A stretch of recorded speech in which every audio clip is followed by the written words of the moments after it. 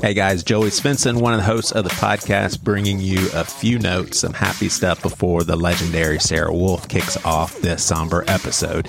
You'll see in the show notes a link to an early bird special on a new VIP Things You Won't Hear on a Sunday podcast feed, in which you give us money that all goes to a nonprofit we'll be telling you a bit more about in a future episode, and we'll send you a private podcast feed where you'll get these normal Seacoast episodes that you already have enjoyed listening to, but you'll also acquire exclusive content, conversations we've already started recording. And let's just say, as host, I don't know how we pulled it off, but we feel even a little more loose. So this is still in the development. There's a few more perks that we're excited to offer. But if you want to get in early and be locked in for 20% off forever, go to the show notes and click Join VIP Early to get locked in forever on this deal. Because we haven't really gotten rolling, we want to go ahead and give a discounted rate. Also, have a little fun with us. Go to our Facebook group. This link is in the show notes as well to the latest post. Nominate a few of your favorite discussions or guests that we had on this podcast in 2023. We're going to make our own little listening community top 10. I tell you what, we will have 5 winners. We'll take a draw. We'll have a drawing and have 5 winners. So all you have to do is submit one of your favorites to be entered into some pretty cool prizes. So now you can be a patron of the podcast. We're forming our listening community's top 10 favorite episodes. And last year we had a Valentine's 5-episode special. It's interesting stuff for all, even if you're not in the lovey-dovey season of life. Guys, after the theme song, please listen carefully to the warning. Thanks for listening and supporting this podcast.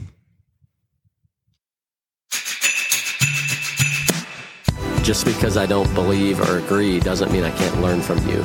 Why did you have to bring that up? Okay, that one I'm super embarrassed about. Do you like me? Do I like you? Yeah. As an individual or as a podcast? Just as a person. No, I like you. Okay, cool. Yeah. Cool.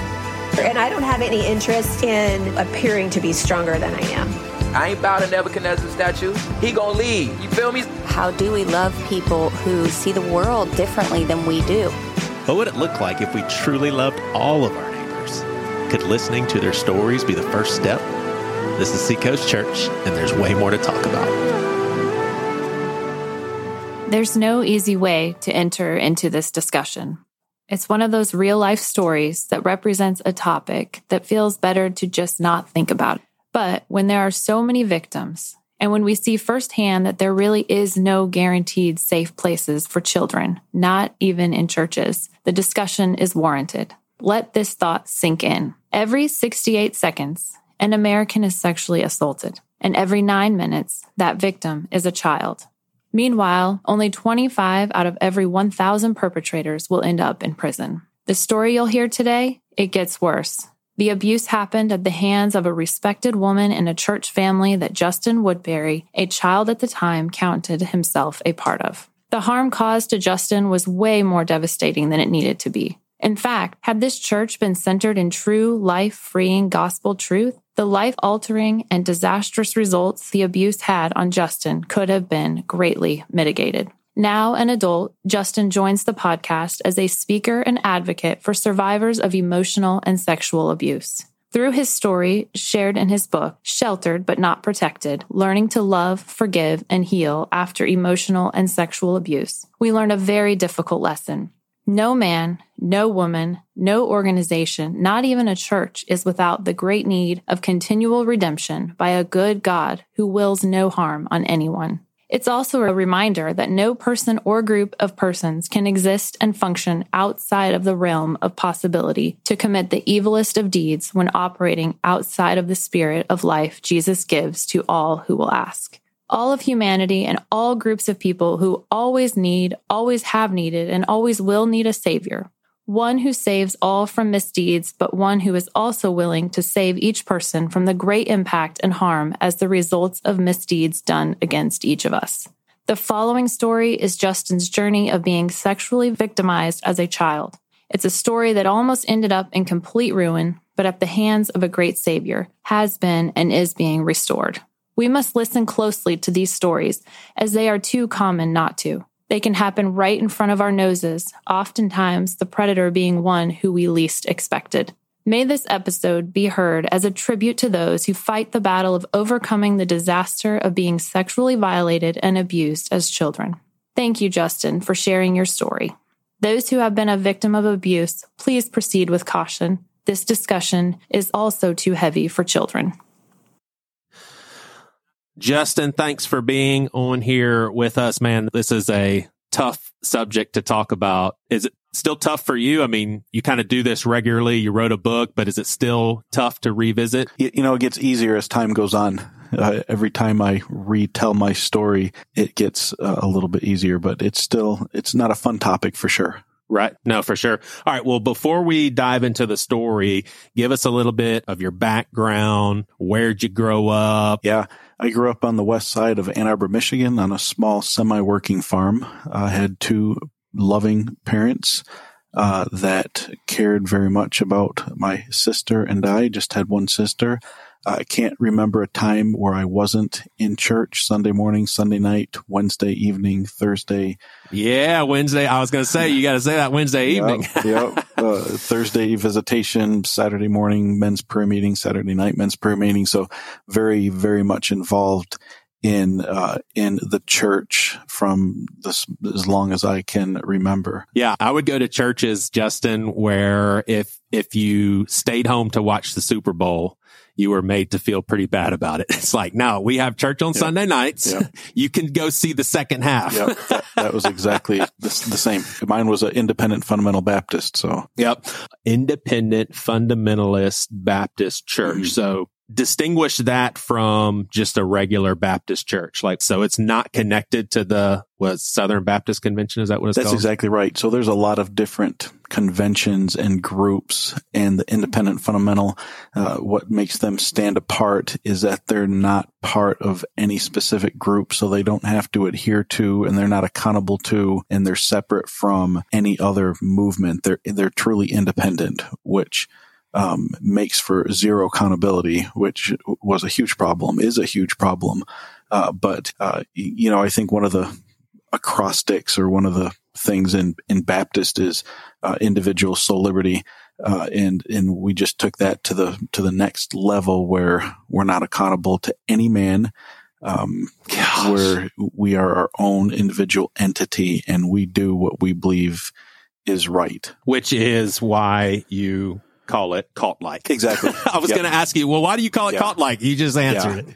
Now, is there one person who is calling the shots? So it was not an eldership. There was one main pastor, and he had absolute authority. He had a group of deacons around him, and I know this is cliche, but this was truly the case. They were yes men. Every single one of them agreed with what the pastor said. So there's zero accountability, and he had absolute authority. I'm guessing if they did not agree, they would eventually get the boot. Yes. Would be my guess. Yes. If they didn't agree, they wouldn't have even been allowed to be on the deacon board. I mean, they were very carefully chosen as people who would, he would say jump, they would say how high. Oh man. Dangerous ground right there. Yes. So it sounds like the use of the word Baptist, and I'm not likening your church to Westboro, but it seems like both organizations are just using the word Baptist without permission, so to speak, not connected to the denomination. Yeah, that's fair. So 1998, how old are you then? 1998, I just turned 17. 17. Am I mistaken? That was the first incident of sexual abuse? So that was the main instance. There was grooming and there was things that happened leading up to that. So the first instance of grooming was when I was 13. The first questionable incident took place when I was 15, but the first full-blown, no questions, like we knew exactly what was going on was when I was 17, junior in high school. Okay. And I want to get into as much of it as you're willing to, but up until the first thing that you can trace back and realize, oh, wow, that was not a good thing. Things are off the path here. Was your church experience a positive one? Yes, it was. I didn't know any better. And so the church experiences, and I feel like your audience will understand this. I speak on a lot of different podcasts, but this is the first actually religious one I've ever been on. So I feel like your audience can understand this, Joey. It was a church full of first generation Christians that desperately wanted something different for their kids.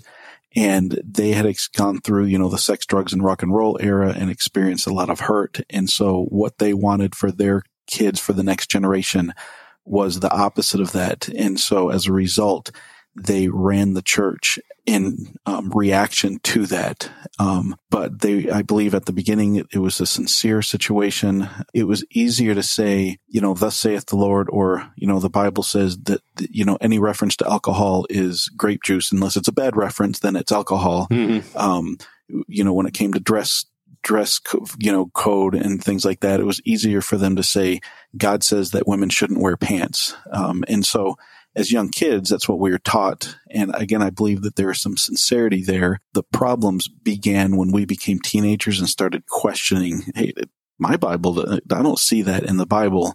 And then it turned into do as I say. Yours is not to question why, yours is but to do or die. But long answer to your short question, it was a good experience leading up to that. It was just the teen years and later on that it turned terrifying. Yeah, I grew up in, it doesn't sound near as unhealthy as what we're about to dive into, but it was like you just said, where are you getting this stuff? Like we eventually left the church. But I mean, it went so far as to our pastor actually said on a Sunday morning that he does not believe that anyone would go to heaven unless they were instrumental in getting someone else to heaven. It's like, whoa, where'd you get that one from? Like, that's not in the Bible. That sounds pretty work-based, but wow. I just want to leave some room here for you to go into the story, give us as much or as little as you want. I just want to say this up top. As your brother in Christ, man, I'm very sorry that you had to walk through this. I personally have zero reference point as to what you've experienced. And so please forgive me if any of my line of questioning seems insensitive. It's just out of ignorance. No worries. I'm sorry you went through this. And thank you. Having attended the church, one of the things that we kind of experienced was all adults had authority over the children. And so there was this teaching where you don't ask why, it's unquestionable obedience to the pastor and to the adults. And so there's a particular family that was part of our church, named the family, and the wife, Mrs. was a faithful churchgoer. She wore the long dresses. She sang in the choir. She was one of the first ones at the old-fashioned altar when there was an altar call. She played in the orchestra. She worked in the nursery. She was a Sunday school teacher. She was a babysitter for us. She was just an upstanding member, trusted member of the church. Well, when I was 13, she began, and she admitted later on, this is when this obsession started, but she began grooming me. And it was just something as innocent as she would just sit down with me after church and ask me about my day, ask me about my likes, my dislikes, my hobbies, what I wanted to do when I grew up. And she was an adult, and it was rare for adults to sit down with teens, but it was all out in the open. It was all innocent enough. So, and is she in her 20s, 30s? She was in her 30s. Yeah. Okay. When I was 17, the particular situation that happened was I was being homeschooled at the time, and she called our house. I picked up the phone. She was looking to talk to my mom, who was one of her best friends, and my mom was gone grocery shopping. And so right when I went to go hang up the phone, she said, "Oh, by the way, I had a dream about you last night." And I said, "Really? Well, what was it about?" And she's like, "Oh, I can't tell you." And I'm like, No, tell me. It's okay. She's like, "No, I probably shouldn't tell you. You're too young to hear about it." And so she teased me with that. And just to put it in context, not that I'm making excuses for myself or anything, because I don't feel like I need to excuse what took place, but I was a 17-year-old who had never had a girlfriend, never been allowed to interact with girls in any kind of way. And so I was very, very curious. And so I started begging her, "Please, tell me what this dream was about." Anyways, long story short with that, the dream was of a sexual nature. She said that her husband had died and that her and I had gotten married and that I was the best sex that she had ever had. That turned into a 2 to 3 month sexual, I don't even want to call it a relationship, but it turned into this really sexual twisted time where she began, there began a sexual relationship, and it ended with her actually wanting to fulfill that dream where, our church didn't believe in divorce and remarriage. And so in her mind, the only way that we could be together long term was for her husband to die.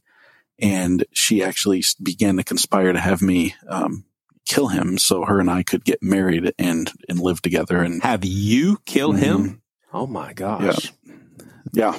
So yeah, that's what happened.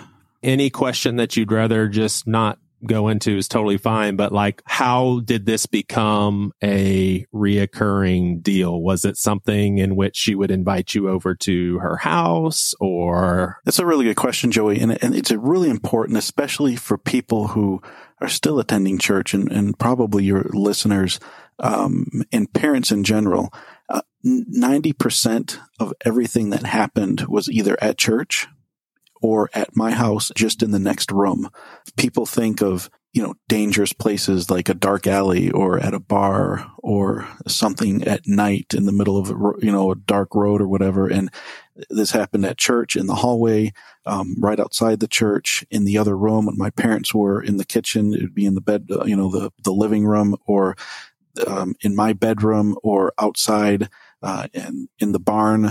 There's just ways that she put herself in a position to be alone with me. She would, innocently ask, "Hey, I know that you just got new carpet in your room. Can you go show it to me?" And I'd be like, "Okay." And we'd go upstairs, and then something would take place. And, it was always, she would ask me those questions right in front of my parents. And because she was trusted and my parents didn't think anything of it, it would happen.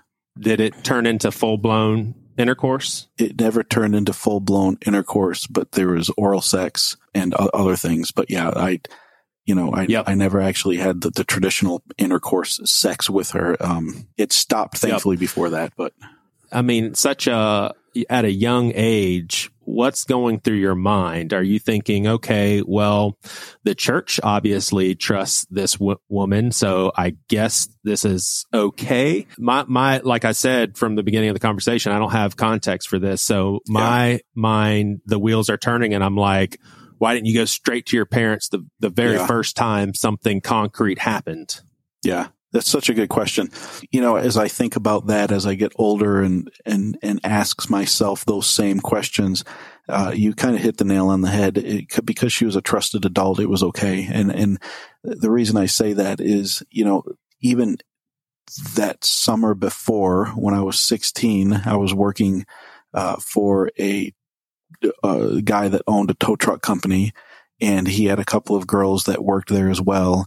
And they did everything they could to try to have a sexual relationship with me. It was just not necessarily a good place to work. And they tried very hard. And I had no problem saying, nope, not interested, in just running, being a Joseph, right? Like running the other way, having nothing to do with that. There's no question. It's like, I'm going to save myself for marriage. We grew up in the purity culture.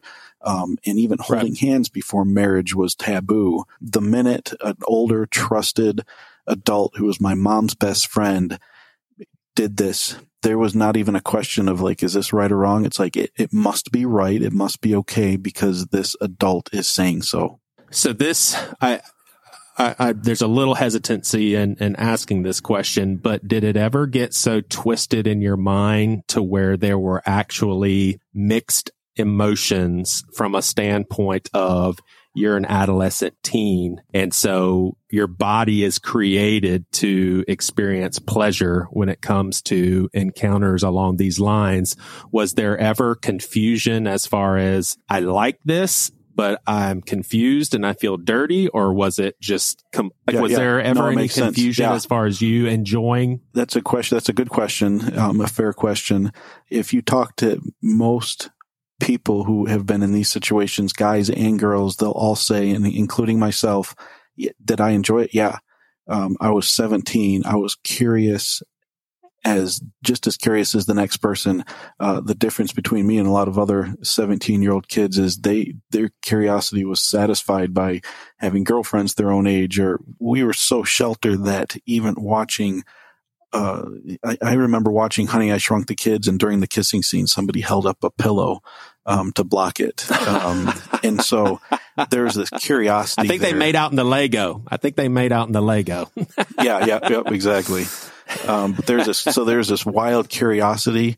And so, there was an element of yes, feeling dirty and very confused and, even angry at times after the fact and stuff. But during when it was happening, I mean, it was enjoyable, to a certain extent. And was there any dialoguing between you and this woman about what you guys were doing? Not during the times, but was there things said like, "Hey, Justin, this is normal. This is fine"? I can't remember of any specific incidences where she reassured me, because I didn't ask for reassurance, because like I said, I felt like it was okay. Part of the twisted aspect of what happened is we would be having phone sex in 1 minute. In the next moment, she would be talking to me about how she's like, yeah, you just need to grow up and serve the Lord and be in the ministry and whatever. So my goodness, certainly just weird, really messed up, mixed signals. And so to answer your question, there's never any necessarily reassurance, but definitely this weird mentoring still in between, like I said, this dirty, talking interaction, to switch from that to, a spiritual challenge. Make sure you're obeying your parents, make sure you're serving God, because you don't want to look back on your life with regrets and stuff like that. So in a roundabout way, I guess, yes, but not directly. How did this end? Did you finally go to your parents? Like, what happened? Yeah, there's a specific time when she happened to show up at my best friend's house when we were unloading. My best friend and I owned a landscaping business at the time. And we were unloading a truck full of mulch at his parents' house, and she happened to show up. She followed us to the car wash when we went to go get the truck washed out, and she said, "Get in." So I wound up getting in the back of her car. She took me into the woods, and I just, during this entire time, I experienced a lot of firsts and really a lot of lasts. I mean, there's still things to this day that I won't do, even with my wife in the sanctity of her own, marital relationship. And so there's a lot of things that happened in the woods, and I talk about it more, in my book, but I just remember walking away from that, then feeling really, really dirty and disgusted and confused, and just calling her up and saying, and I know this sounds weird, but hey, can we still be friends? But let's not do that other stuff anymore. And then she got very serious, and she's like, if you ever repeat any of what took place between us, I will lie and I will drag you through the mud. Nobody will believe you. Everyone will believe me, because you're a rebellious teenager. I am a trusted, respected member of the church. So yes, I will leave you alone, but don't you ever repeat it, else you'll be sorry. And so I didn't for an entire year. I just kept it to myself, and I became this angry, confused teen. Interestingly enough, my parents thought that it was because of my best friend. They thought he was a bad influence on me, so they stopped us from hanging around each other. They said, "You guys can't be best friends anymore." And so I had to start hanging around with my parents. Well, my parents were hanging around more and more with the family. So for that next year, even though I wanted to run as far as I could away from this abuser, I was with her more than ever in front of my parents. And so it was just a horrible time. Oh my gosh. But I'm thankful for a father who I considered a best friend as well growing up, somebody that I felt like I could come to about anything. And what happened, Joey, I'll just explain it real quick. I graduated from being homeschooled, and since we didn't have an official senior trip, I wound up, my parents sent me my sister and I, to Arizona to visit our cousins. while we were there, we were thousands of miles away from where I grew up, and it was just a nice, it was after my senior open house where Carolyn made my graduation cake. I didn't even have any of my own graduation cake because she made it, and she was there and hanging around. And so I was away from all that. I was enjoying it. And one day when I woke up, we had gone off with my cousins and played. When we came back, my aunt said, "Hey, you guys got some mail from Mrs. Yeah." And she had sent my sister and I a postcard saying, "Here, dear Justin and Shannon, I've been praying for you while you're away, and I pray that God keeps you safe," and whatever. And it terrified me, Joey, because even thousands of miles away, she was able to get my aunt and uncle's address and send us a postcard. And it just freaked me out to the point where shortly after that, I was in the field digging something with my dad. And I was like, "Dad, I got to tell you." And so I wound up telling him the whole thing. He wasn't one bit surprised. In fact, right when the whole thing began happening, he saw an interaction between Carolyn and myself, and he actually sat us down as a family. He said, "Justin, stay away from that woman." And my mom said, "Stan, quit making," she said, "You're a pervert. Like, if you think that there's something going on, you're a pervert." And so my dad had kind of predicted it.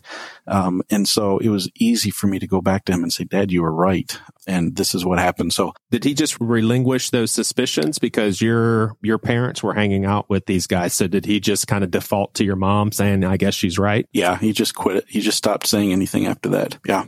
I had asked him to keep it a secret. He agreed to do it. I was 18 at the time. I go back and forth as to whether or not he should have, but he did. And then I went to college, and my freshman year of college, the second semester, right before spring break, he called me up and he's like, "Hey, I've kept my end of the deal. I've kept this a secret, but now it's time for you to say something to the pastor because she's starting to prey on other young men in the church." And so spring break of my freshman year, I sat down with my pastor. If it's all right, I'll take the time to explain what happened there, because if there's ever a guideline on how not to handle abuse as a pastor or as anybody, this would be it. So we sat down, we were out to breakfast. I very casually just said, "Hey, I just wanted to let you know there's some concerns about Mrs. I think that she's not a very good person," or something like that. And he's like, "Well, what makes you say that?" I'm like, "Well, just the way I see her interacting with other boys and stuff." So I was trying to be very whatever. And so he's like, "Well, did she ever do anything inappropriate with you?" And I say, "Yes." And he's like, "Well, did she ever touch you?" And I said, "Yes." And he said, "Did she ever touch you below the waist or above the waist?" And I said, "Below the waist." And he said, "Inside the pants or outside the pants?" I said, "Inside the pants." And from that point, he just started asking question after question about the situation. And it got to the point where he knew what he needed to do. There was enough information where he didn't need to know more, but he still kept pressing, and he wanted to know all the dirty details. And, I'm shaking and I'm like terrified. And so finally I just started lying to him. He's like, "Well, anything else? Did she ever give you oral sex or whatever?" And I was like, nope. And I because I didn't want to talk about it anymore. In my mind, it was like, you know enough information to deal with it. Like, quit asking these perverted questions. When I got done telling him everything and he got done asking me all the questions, he scored the blame 49% to 51%, giving her the 51% because she was the older person, but 49% to me because I wasn't a Joseph. And then he told me, he said, "Justin, over the next several months, I'm going to ask you to do many things that you're not going to like, you're not going to understand, you're not going to agree with. But remember, I am God's umbrella of protection over you. As long as you obey what I say, even if I'm wrong, God will protect you and bless you because you're under that umbrella of protection. And so you need to do exactly as I say, no questions asked." And I said, "Okay." And so, the first step was I had to tell my mom what had happened. And then the second step was I had to write a letter of apology to her husband, apologizing to him for stealing his wife. And he came in the office and I had to read it to him. And it was this whole big thing. She was also confronted about it. Yeah. She was confronted about it. She denied that it happened. Then she finally admitted it, and she had to write a letter of apology. So we were both equally punished. And then that was it. As a mandated reporter, it was never reported to the police. I never received counseling. The extent of counseling was, are you repentant for what you did wrong?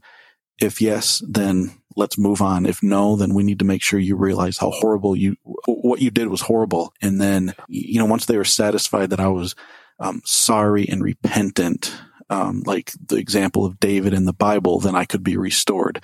And so, eventually I was, but there's no kind of counseling like a normal kid would get today probably, because we've come so far in realizing, hey, minors can't give consent. This is extremely emotionally disturbing for somebody. It's terrifying. It's terrorizing. So, golly, that's hard to wrap my mind around. So was there motivation from this pastor to also keep things hush hush for the reputation of the church? Yeah.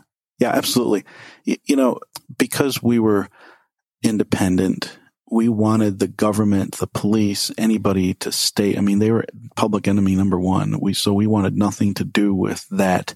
And bringing that to the police's attention, between the sexual abuse of a minor and even, I don't know if they could have gotten conspiracy to murder stick, but that did happen. She would have been in jail, and it would have made our church look really bad, and it was unwanted attention to our church. So the motivation was, let's just brush it under the rug. Let's not report it to the authorities.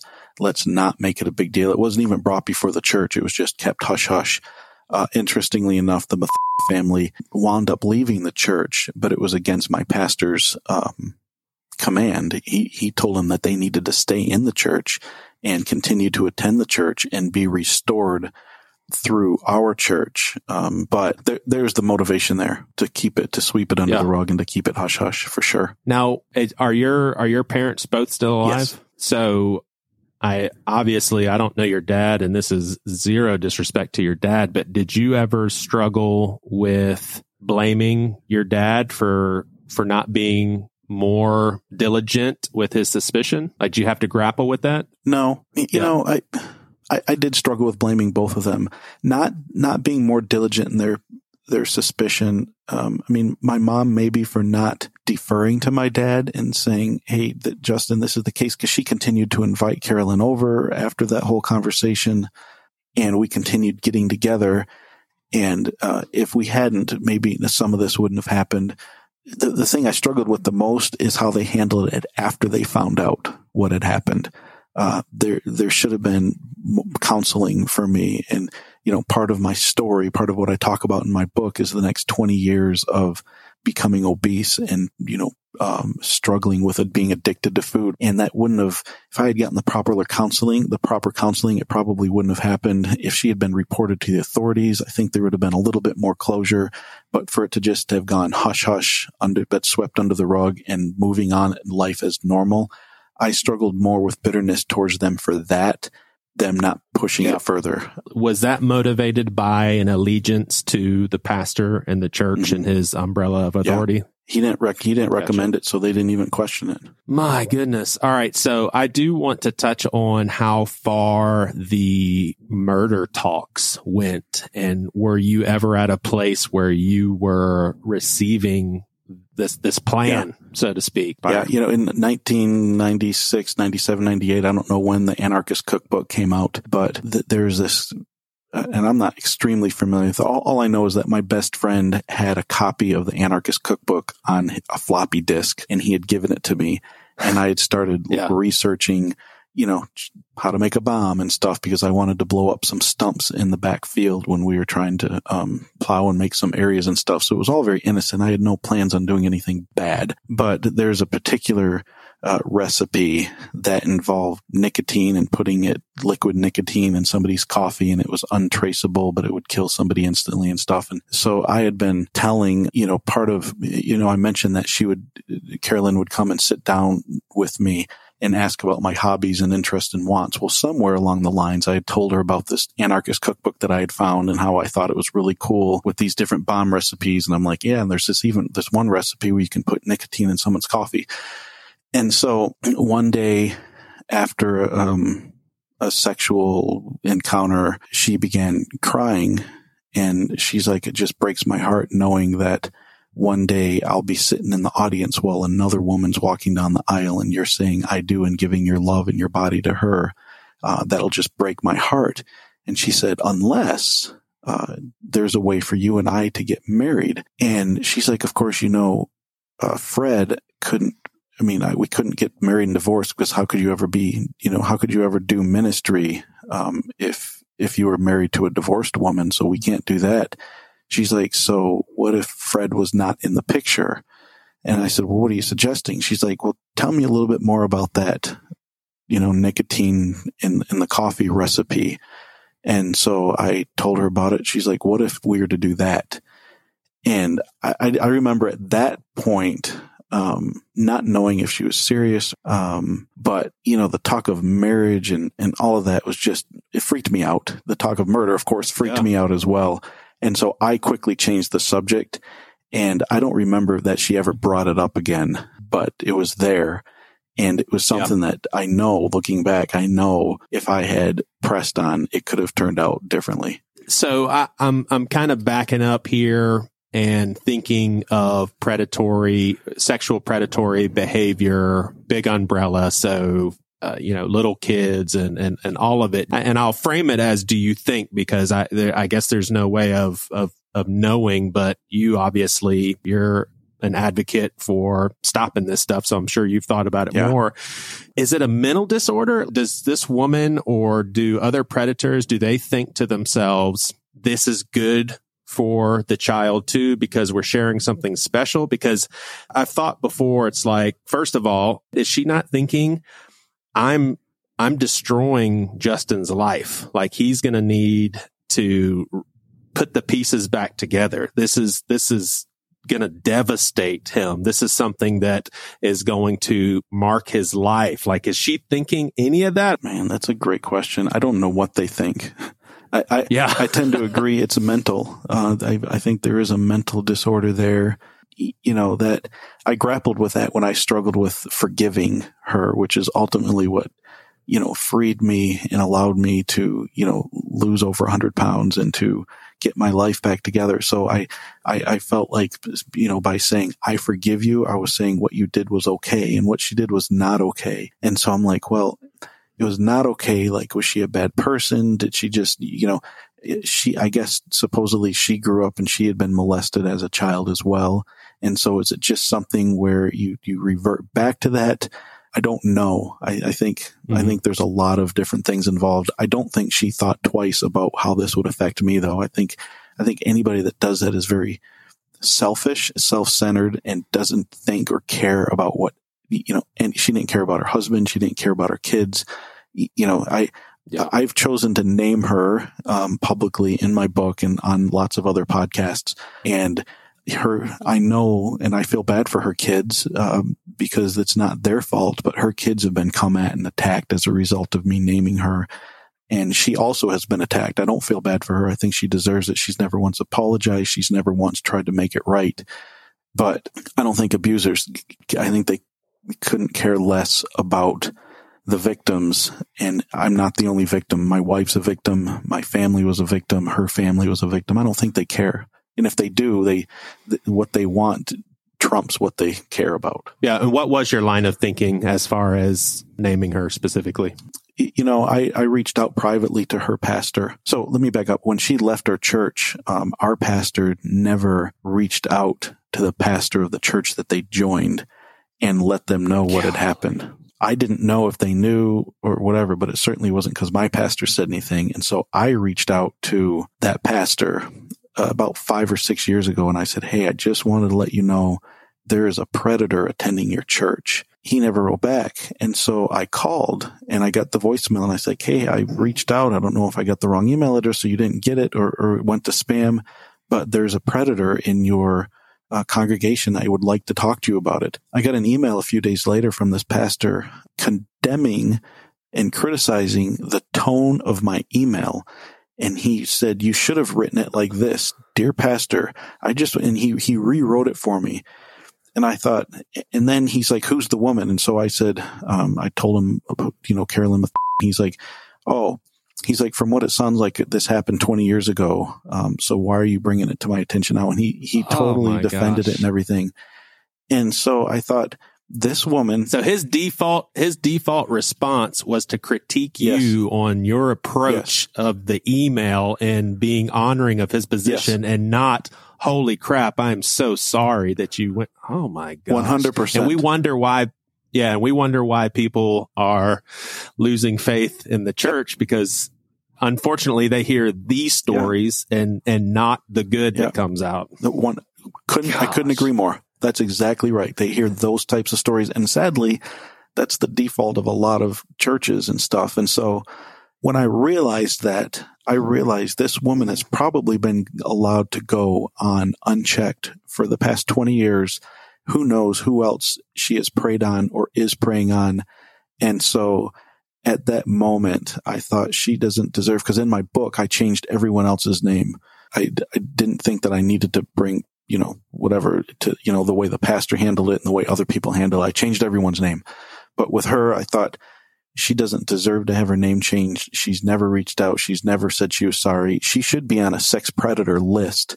If I can't make that happen because the statute of limitations is passed, the least I can do is put her name out there to let everyone know, hey, this is who it is. I didn't do it out of bitterness. In fact, it wasn't until I forgave her that I felt comfortable putting her name out there, because before that, I thought I was just wanting to do it just to get back to her because I was bitter.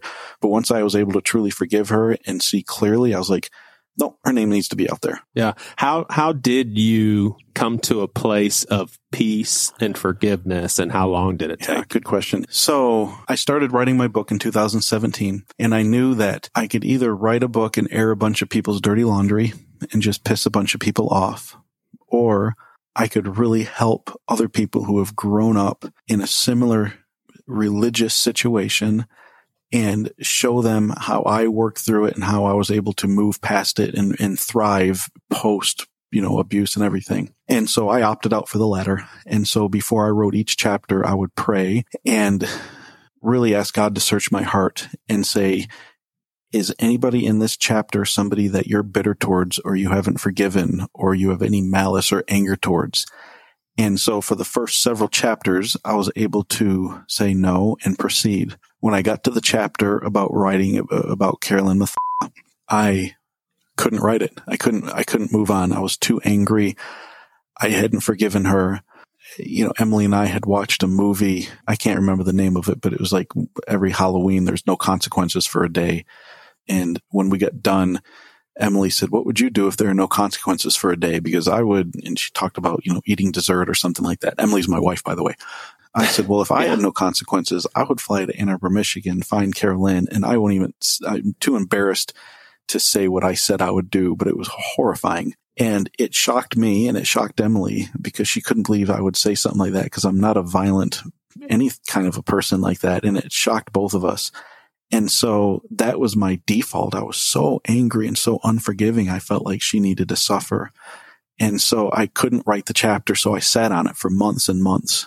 And then I started having nightmares. I started losing sleep. It was affecting my family.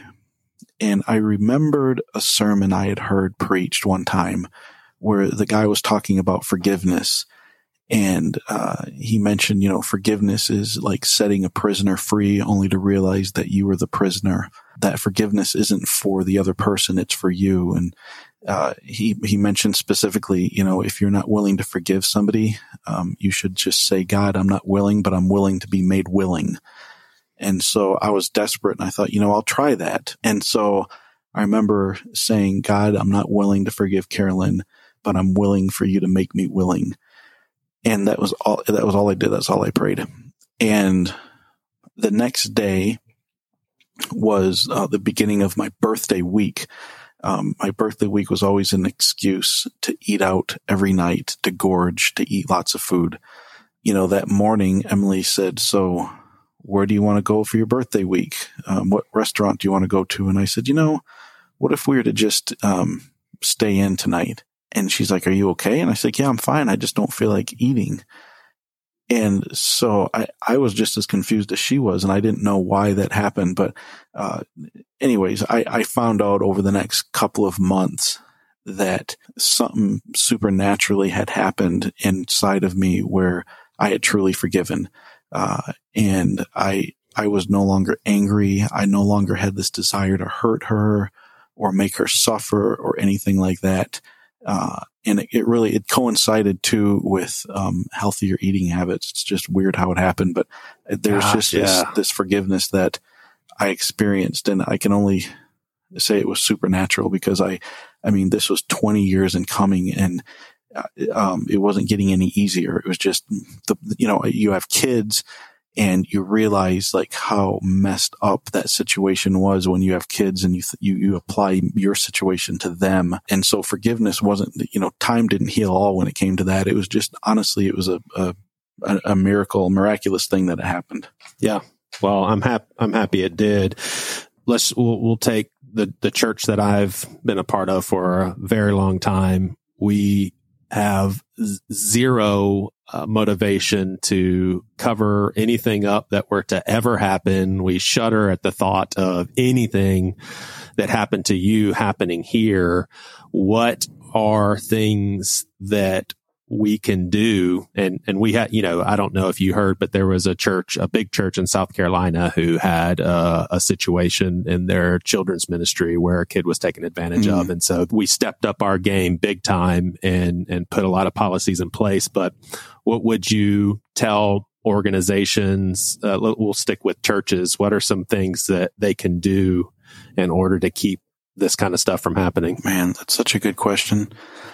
Obviously, the background checks are a must, but a background check just might mean somebody hasn't gotten caught yet. I think 2 people in a room at all times with children can eliminate a lot of that. For Emily and myself, the people we like the most, we mistrust the most, because predators, if you picture a predator, it's not the Hannibal Lecter, type guy in a mask. It's a guy that looks like me and you, that gets along with people. Ted Bundy is a great example. Exactly. They're that type. And so, just never trusting anyone. It's funny. My parents attend a church. They asked if, when we were coming to visit, would you ever attend our church? And I said, absolutely not. And they said, why? And I said, do your nursery workers have background checks? And they're like, no. And I'm like, then that's why. And they're like, well, but the pastor's wife is the only nursery worker.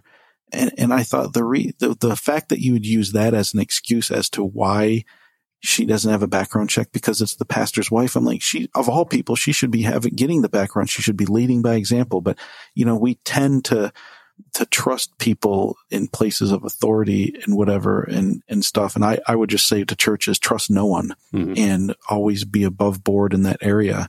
And then I would also just beg churches to where if something does happen, believe the survivor. And you have to look into it too, Joey. I mean, a perfect example is I have a stepsister that told me that my dad had molested her, and I kept it to myself for years. And finally I confronted my dad on it, and he's like, "What? I never did that." And she was confronted about it, and she admitted that she had lied about it because she had some excuse. So there are isolated incidents where people make stuff up. But man, I'll tell you, I would love it if I never had to be on another podcast telling about what happened to me. Like I'm not making this up, and survivors don't make up stories. And so, I've seen a lot of churches thinking that they were taking the high road by saying alleged and whatever, and then trying to be balanced by saying, we're praying for both the victim and the alleged whatever. And it comes across as disingenuous and stuff. And I understand the church's position, but I think supporting believing survivors is paramount to healing and to just a church's reputation. And I feel bad for churches and being put in those positions and stuff, but I think those things, just putting those in place. And then if it does happen, because it's going to happen, because humans are depraved. But when it does happen, really supporting, in all ways, supporting the victim and the survivor. Yeah. I mean, when you went to the pastor immediately, in my opinion, his response should have been, okay, well, this is a police matter. Yeah. Let's call in the authorities. Absolutely. Well, just sharing your story and writing this book is advocacy enough, but what does your advocacy look like in general? Like, what does your work entail? Yeah, I used to be a lot more involved on Facebook, advocating for victims and stuff. When I got my book out there, people will still reach out to me, and I will push them, because a lot of what I would say is in the book. I mean, there's this whole chapter on forgiveness and not just surviving, but thriving, in that, I have a good career. I'm the chief marketing officer of a large insurance organization. I've lost over 100 pounds. And so, I talk about all that in my book. So I push a lot of people to the book. There was something about getting that book out there that kind of finished a chapter in my healing journey. And whereas before I was deconstructing, my background, deconstructing from the Bible and stuff, and trying to figure out what's true and what's not true, I'm reconstructing now, and I'm searching after truth. We're in a mega church here in Littleton, Colorado. And so, I'm not as active of an advocate on Facebook, although I'm guest speakers on podcasts. In a couple of months, I'm going to be a guest speaker at an abuse awareness convention. And so I'm doing that a little bit more than the posting on social media.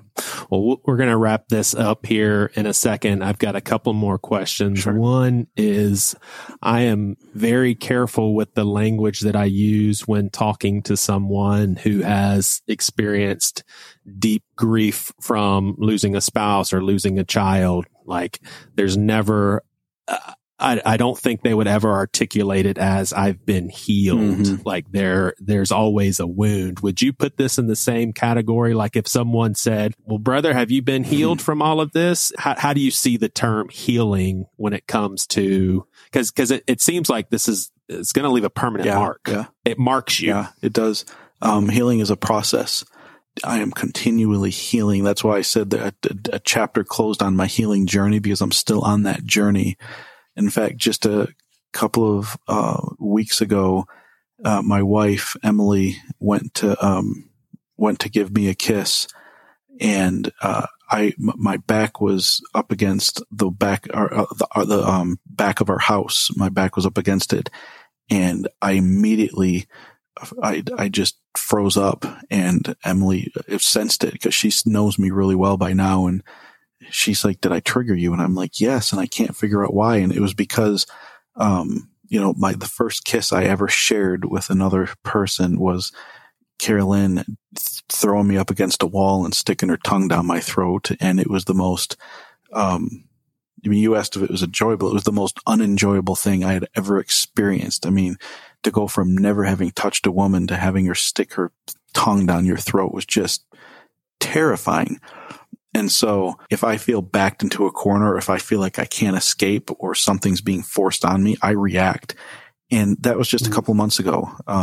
This happened when I was 17, I'm 42. So almost 25, years ago. And there are still triggers. Thankfully I have an amazing spouse who has learned those triggers and goes out of her way to avoid those. To your point, it's a journey. So I feel like time does heal all. Getting out of the abusive environment has helped. I mean, you can't heal if you're continuing to be abused. And so, part of my journey was when I got out of college, I went back to that same church I grew up in, and I was the music director for 6 years. And the verbal, emotional abuse that I experienced there was almost as bad as what had happened when I was 17, and in some ways worse. And so I'm still healing from that as well. But I can just say, one day at a time. It's a process. It's intentional. It doesn't happen by default. It's intentional. There's been some counseling. A supportive spouse has been just a godsend. But yeah, it's a journey. Do you wish her well? Like when you do stumble upon her name in your head, do you think, I hope that her life is turning around for the better? No. No. I don't think about it. I really don't. I mean, I don't wish her ill will, but I don't necessarily wish her good things either. I just don't wish. I forgive and I've moved on. I guess I can say this. I still want her to eat, just not at my table. If that makes sense. I don't have any, I hope she's not hurting people. Right. But not for her own sake, for other people's sake. Right. And gosh, so twisted that if she is still preying on people, it's the church's fault. Yeah. Like man, I agree. That hurts. Yeah. That hurts. So sheltered, but not protected, learning to love, forgive, and heal after emotional and sexual abuse. What's the most advantageous way for you in purchasing this book? Is Amazon the best bet for people, or going Amazon, to your website, or what? Yeah. And it's not an advantage to me in any way, only because anybody that's written a book knows you don't make money from it, but any money I have made, any profit is donated to a nonprofit organization anyway. So the most advantageous way to the listener is going to Amazon and ordering it direct through there. It's on Barnes and Noble. It's on a lot of different places, but the quickest way to get it is Amazon. Well, Justin, thank you for your time. And I know it's tough to talk about, but you can tell that it's a calling that you've embraced. Certainly appreciate it. Yeah. Thank you so much, Joey. Thanks for listening. There's a link in the show notes to our podcast Facebook page where we talk about these episodes and share some behind-the-scenes information, including guests we're booking. Make sure to subscribe so you don't miss an episode. Thanks, Justin. That was a tough story to hear, man, but it sounds like you are in about as good as a place as you can be. Yeah, and I have so much respect for the church. I mean, this is the first church that has reached out, and I've actually approached other churches and said, "Hey, is there not that I asked to be a guest speaker or anything like that." And again, I'm not doing it to get sales.